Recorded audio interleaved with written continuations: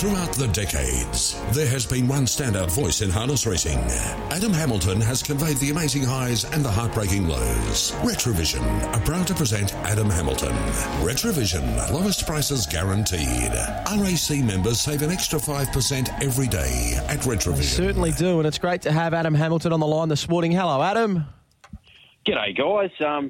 I had an exciting milestone during the week. I locked in my first trip over to Perth in almost 3 years. I'll be heading over your way in the middle of next month for a little bit of work over there. So I hope to catch up with you fellas, and it'll be great to get back. Obviously had a lot of great times over there, guys. Oh, that'll be good. It'll be good to see you, Adam. It's been a while, as you said. Yeah, it has indeed, and I'll see if I can wrangle a little bit of time to pop in and see you guys in the studio. But I'll tell you what, there's plenty happening in harness racing on both sides of the ditch, and this big new race over in New Zealand called The Race. Still can't get my head around the fact they couldn't be a little bit more creative with the name, but anyway, that's as an aside, and they might change it in time. But we had a bit of news during the week. Disappointment for one set of Aussie connections with Spellbound, trained by Nathan Purdon, son of Mark, just outside of Geelong. She hurt herself in a bit of a paddock mishap, hurt her back. It's nothing too serious, but she's out of the race, but being replaced by another Aussie in Majestic Cruiser, and it creates an opportunity for Jason Grimson to add to what's been an astonishing rise to prominence for him. Of course, he won that Inter Dominion as a trainer with Bontel Benjamin on protest, and now he's got a chance to win New Zealand's newest and richest race with Majestic Cruiser, and that race is coming up next Thursday, so Good Friday Eve, if you like, over there in New Zealand.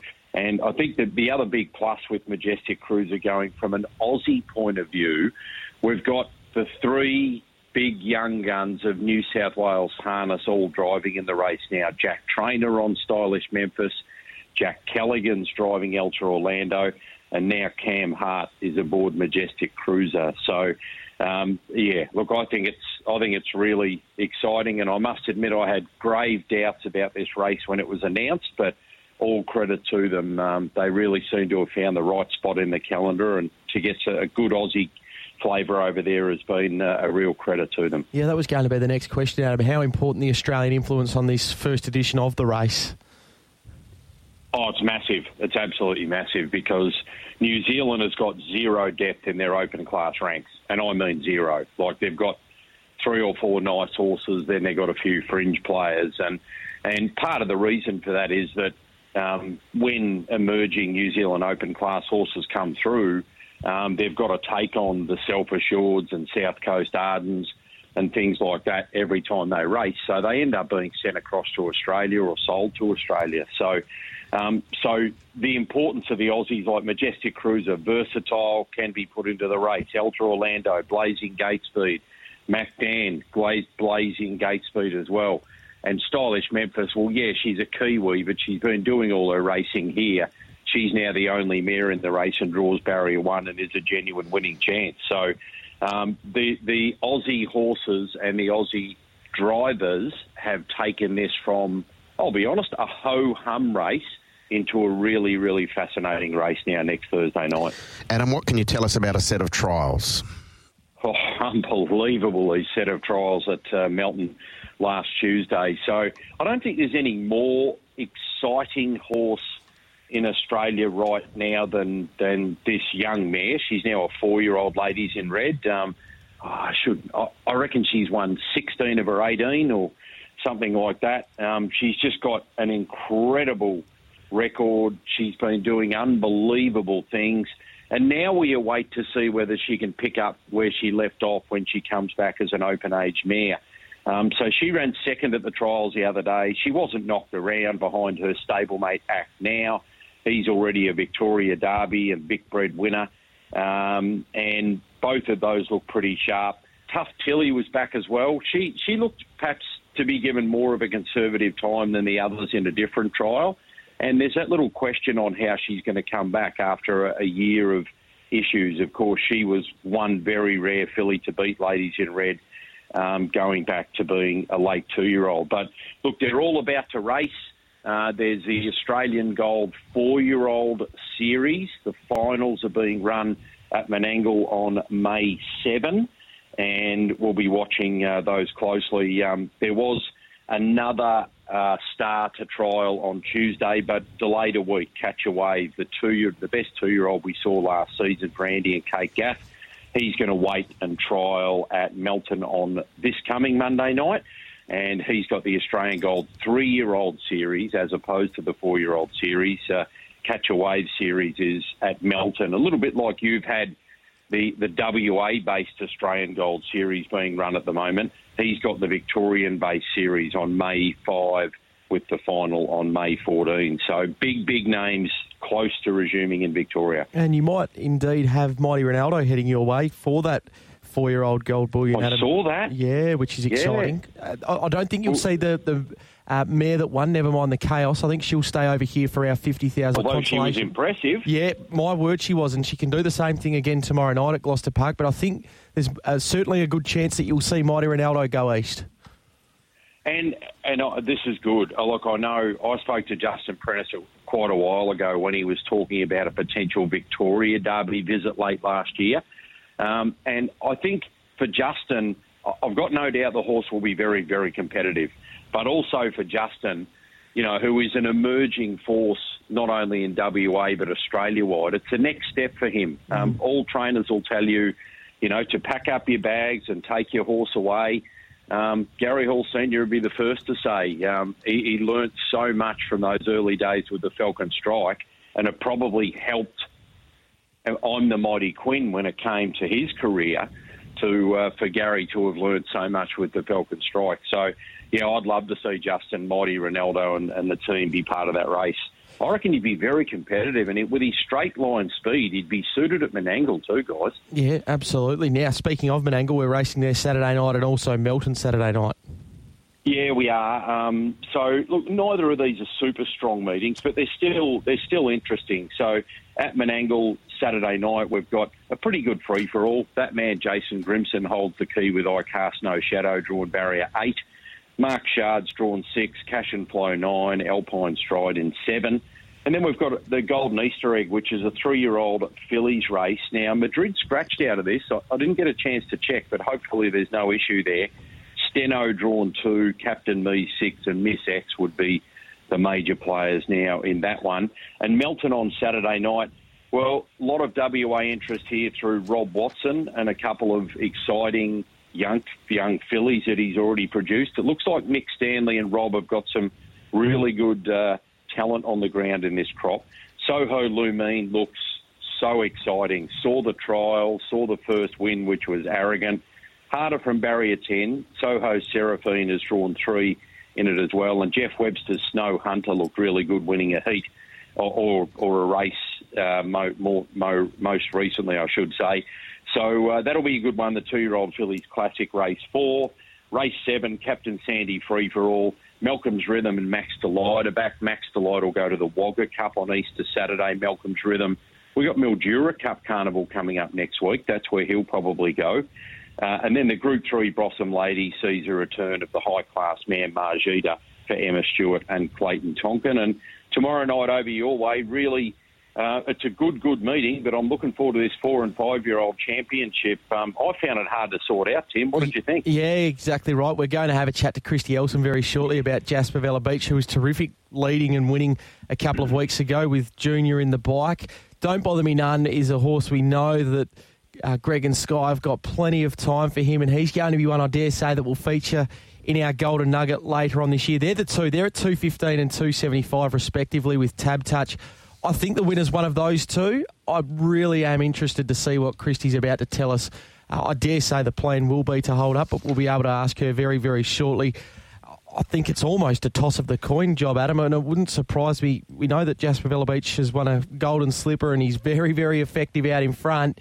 If he leads, I think he'll give plenty of cheek and give plenty for Don't Bother Me None to catch tomorrow night. If you're looking for something at an each way sort of a bet in the race, I'm looking towards someone like I'm a 5-star General from barrier number 4 there, going well for Robbie Williams at about 20 to 1. So that might be an each-way play in the race. And then, of course, our free-for-all is Adam. Again, only 9 races tomorrow night. We've got a free-for-all, of course, Saturday night. That's the Narrogin Cup there. So Volton, Tin and Double Up are some of the headline acts going to that one. So a good weekend of racing across Friday night and Saturday night to look forward to over here. And then we turn our attention to the Apple Isle on Sunday.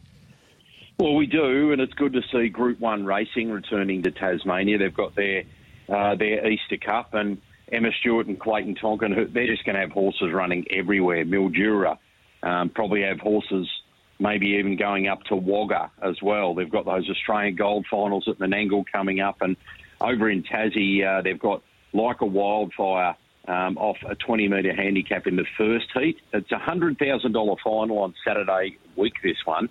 And Like a Wildfire is racing in terrific form. 20 metres will make it difficult, though. And in the second heat, they've got Longfellow, who is off the front row but takes on one of the local stars in Riley Major off 20 metres. So I'm just thrilled for Tassie that they've got some Group 1 racing back. And the heats are not overly strong, but it should make for a good final on Saturday week. I'll leave you with my best bets. Melton, my focus Saturday night. Race 2, number 1, Lady in the Sky. Look, I really, really like Lady in the Sky, and stable change now with Anthony Butt and Sonia Smith. Drawn nicely, always showing talent. I think it'll be hard to beat. And race 6, number 11, Margita. Look, she just wasn't quite herself up in Sydney when she went up there a while ago. Freshened up, good recent trial. The distance suits, and I think she's just too classy, even if she's got to come around and sit park. So, Melton Saturday night, race 2, number 1, Lady in the Sky, race 6, number 11, Margita, guys. Terrific. And Geelong tomorrow night? Look, I'm surprised they're favourites. It was a magnificent moment to be there. First game I've been to for the year last Saturday night, and there was a lot to like about the win and the influence of some of the younger guys like Close and Holmes and even Tyson Stengel when the tide turned last week. But I think Brisbane's as good a side as there is in the competition at the moment, guys. And I think the stat is Brisbane's lost their last 12 games against Geelong in Geelong. But look, I'm finding it difficult to read, but I think if you're trying to be objective, I think that Brisbane should be favourites. I think they're a better side than Geelong right now. All right. You're pretty confident, the Cats Diggers? Oh, they win. There you go, Adam. No Oscar McInerney. Really? Yeah. Is that confidence? There you go. No Oscar McInerney. No Selwood, though. Oh, well, he's older than God's dog. Hey. Bit of respect. Well, he is, but he was probably the he was. No, I'm being lifted last time. I'm being facetious. No, I'm really confident, Geelong. I think you'll be fine. No, there you go. I hope you're right, because this will tell us a lot more. I can't find many holes in Brisbane. I reckon Brisbane are a very, very good side this year. So, it's easy to say Melbourne are clear top seeds, but I reckon Brisbane are right there with them. And Sydney, when they settle into their best footy, might be the other really major player. Adam, thank you very much for your time. Have a great weekend. Good on you, fellas. You too. There is Adam Hamilton with us on the program. All right, let's turn our attention to this Hoist Talk Australia 4- and 5-year-old championship tomorrow night at Gloucester Park. It's great to have Kristy Elson on the line talking about Jaspervallabeach. Kristy, good morning to you. Good morning, guys. How are we today? We're okay, Kristy. Great to have a chat to you this morning. Jaspervallabeach, can he lead and win? We would hope so. That would be the plan, but obviously it's a lot harder than the field he met 2 weeks ago when he did that. Obviously, yeah. Sorry, Kristy, go on. I'm guessing the two will want to lead, but then it's hard to lead from 2. So, we'll just see. He has got a lot of gate speed, so obviously he's drawn the pole, so he's definitely going to use it. But Belly said that last week he probably should have crossed. He was sort of half yeah, half no, and then he said if he had have actually turned the whip and crapped in a little one, he said he would have got across them.